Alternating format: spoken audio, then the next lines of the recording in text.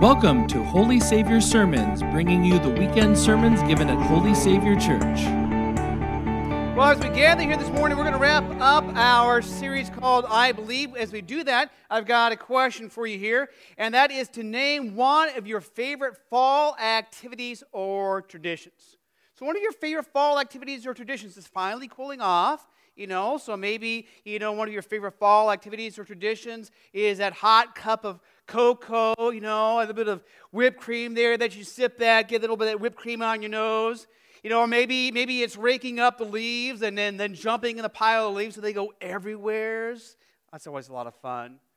Or maybe, one of my favorite traditions is a bonfire. I love to get the fire pit going and big old fire roasting there and gather around with some family or friends and kind of sit close. Maybe I like that because growing up in Phoenix, bonfires, it still could be 90 degrees in October and November. So here, it cools off and you can gather around a fire. It's really cool. You got the wood going, it smells great, and you're there with some people. You got that hot cup of cocoa, a little bit of cream on your nose, shivering but yet hot at the same time.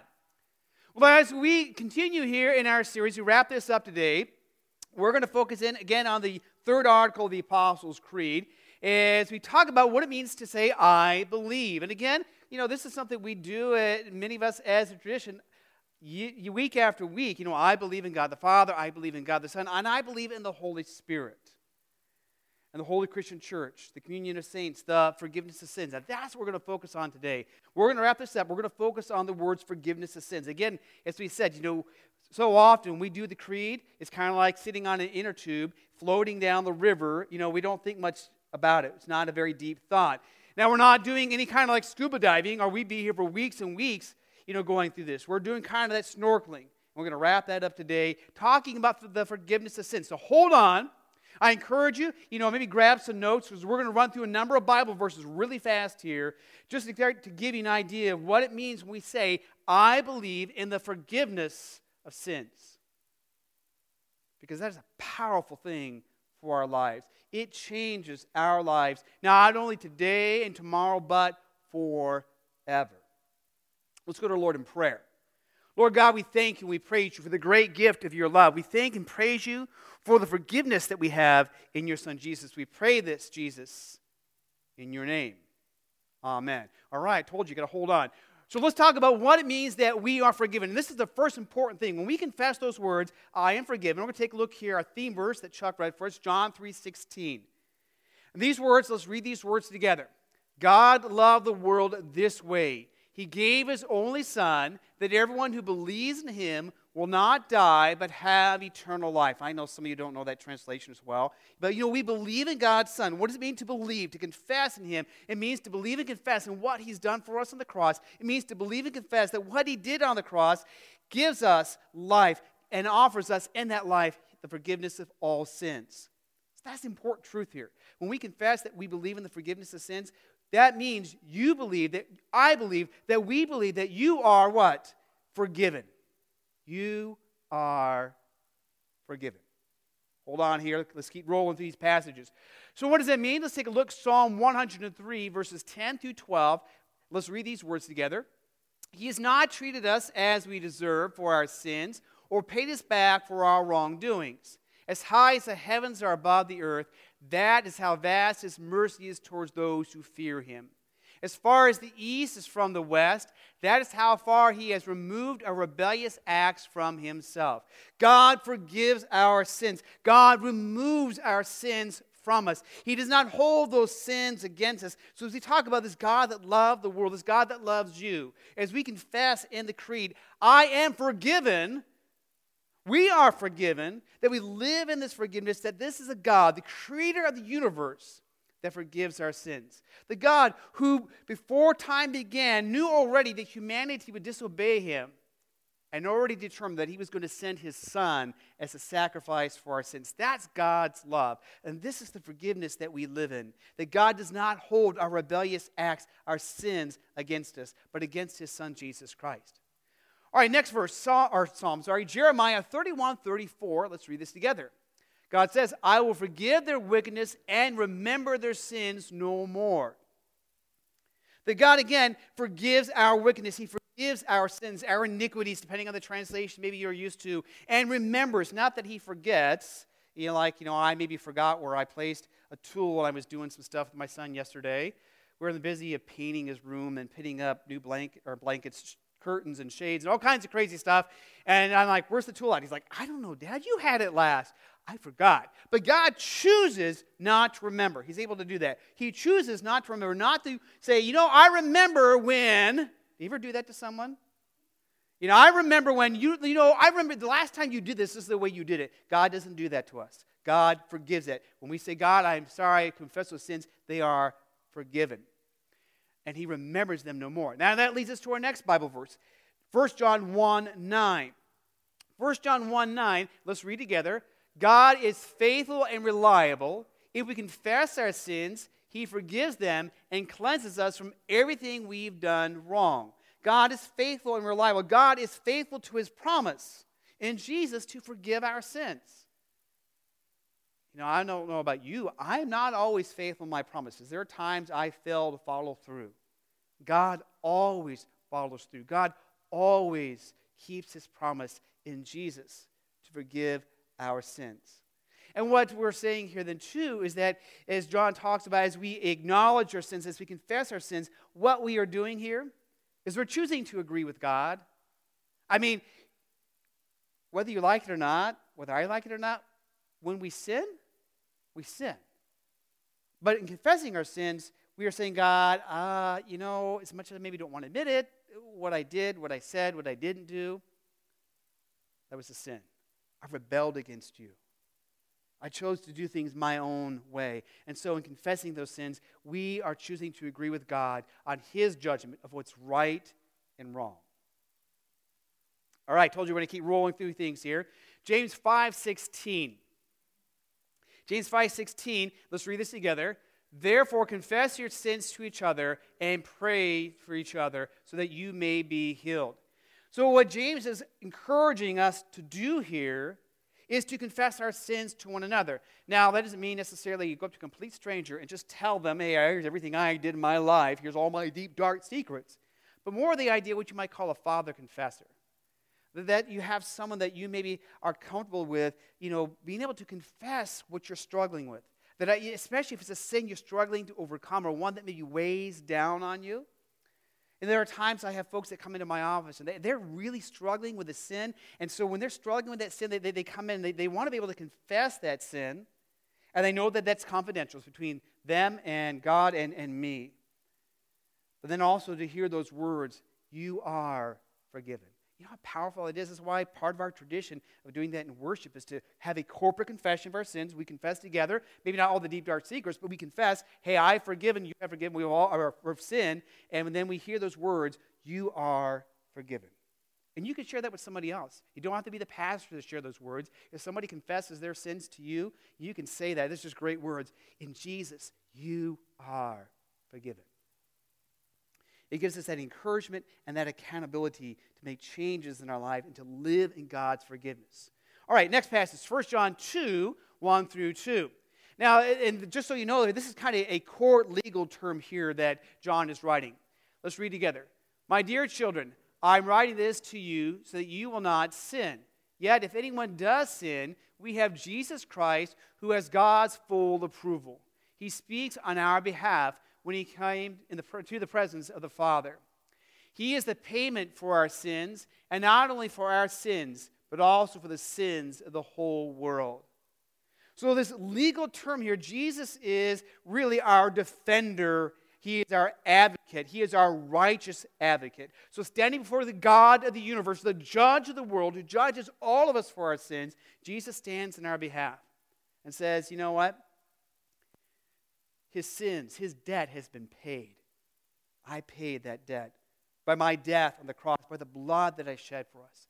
So as we talk about the forgiveness of sins, as we confess that Jesus is our defender. He is our advocate. He is also the one that has taken the penalty of our sins upon himself. So as we confess in this creed that we believe in the forgiveness of sins, we believe what? We believe that we are truly forgiven. So we receive God's forgiveness. Now, as we receive that forgiveness, the thing about God's forgiveness and what God calls us to is not merely to receive that forgiveness, but to live in that forgiveness. And living in that forgiveness, and this is where it gets even more challenging, because sometimes it's hard for us to kind of think that God really can't forgive me. God has forgiven me all my sins. I don't have to work hard to get that forgiveness. Jesus has done it all. Is to share that forgiveness with somebody else. I don't know about you. Has anybody ever wronged you, sinned against you, done something that hurt you? Broken your trust, said something, didn't do something. We've all experienced that. We've all done that to someone else. Yet we are called to forgive. And part of that forgiveness is training to forgive. Let's take a look here. I told you we're going to run through a lot of passages here. Matthew 18, verses 21 through 22. Let's read together. Then Peter came to Jesus and asked him, Lord, how often do I have to forgive a believer who wrongs me? 7 times? Jesus answered him, I tell you, not just 7 times, but 70 times 7. Now, Jesus is not being mathematical. If you do the math and say, okay, I've forgiven you this many times, it is what's called a hyperbole. In other words, Jesus is saying, you're going to forgive so many times that you've kind of forgotten that you have forgiven how many times you've forgiven. Boy, that was like a tongue twister. That we forgive, because how many times has God forgiven you? Yeah, some of you, at least are here, you're kind of chuckling. I have no idea how many times God has forgiven me, because he's forgiven me again and again and again, and day after day after day. And sometimes hour after hour and minute after minute, he has forgiven us our sins. And he calls us then to forgive others as we have been forgiven. Now, I say it's kind of like training. Well, it's kind of like a sports team. I mean, a lot of us, love sports, whether you like playing the sports or like watching the sports. We in sports and as an athlete, you train so that you get better. So part of that is saying that, part of who I'm going to be as a follower of Jesus is one who forgives because I have been forgiven. Now, are we always perfect in our forgiveness? No. Just like some sports teams are not always perfect in the game they had yesterday afternoon. Morning. Oh, it's not the best game ever. But what do they do? The Huskers, they don't go home and say, I guess we're going to give up, we'll never play again. No, they go back and say, all right, where did we go wrong at? And how can we train to do better the next time, we engage in a game? And the same thing goes for us. We're not always going to be the best at forgiveness. But that doesn't mean we give up. Because God doesn't give up on us. God doesn't give up on you. Forgiveness also means letting go, just as God lets go of our sins. Let's take a look here at Romans 12:19. Do not take revenge, my dear friends, but leave room for God's wrath. For it is written, it is mine to avenge. I will repay, says the Lord. And so what God is saying here, look, I'm the one that is the judge, not you. I'm the one that makes final judgment on all people, not you. And God's judgment is to send his son, Jesus Christ, into the world for our sins, that we can live in his forgiveness. And so, we are called to, just as God lets go of our sins and removes our sins from our relationship with him, so we are to remove our sins from our relationship with others. God calls us to forgive. Let's take a look here, Colossians 3, verses 12 through 13. Paul writes these words, as holy people whom God has chosen and loved, be sympathetic, kind, humble, gentle, and patient. Put up with each other and forgive each other. If anyone has a complaint, forgive as the Lord forgave you. Because forgiveness starts where? Forgiveness starts with God. Now, I look at this passage and I think, whoa, in the midst of COVID, when a lot of us have been cooped up inside our homes, spending a lot more time with each other, when there are political hot buttons that we might all have, on social media, and we don't always agree with each other, when there's stress in our homes and our communities, you think, what? I want to forgive the people that I love the most, who I spend the most time with. And yet God calls us to forgive. And that's part of living out that forgiveness. When we confess that we believe in the forgiveness of sins, it's not only that we are forgiven, but that God has given us the power of his Spirit in his grace, his love, and his mercy to forgive as he has forgiven us. Forgive as the Lord forgave you.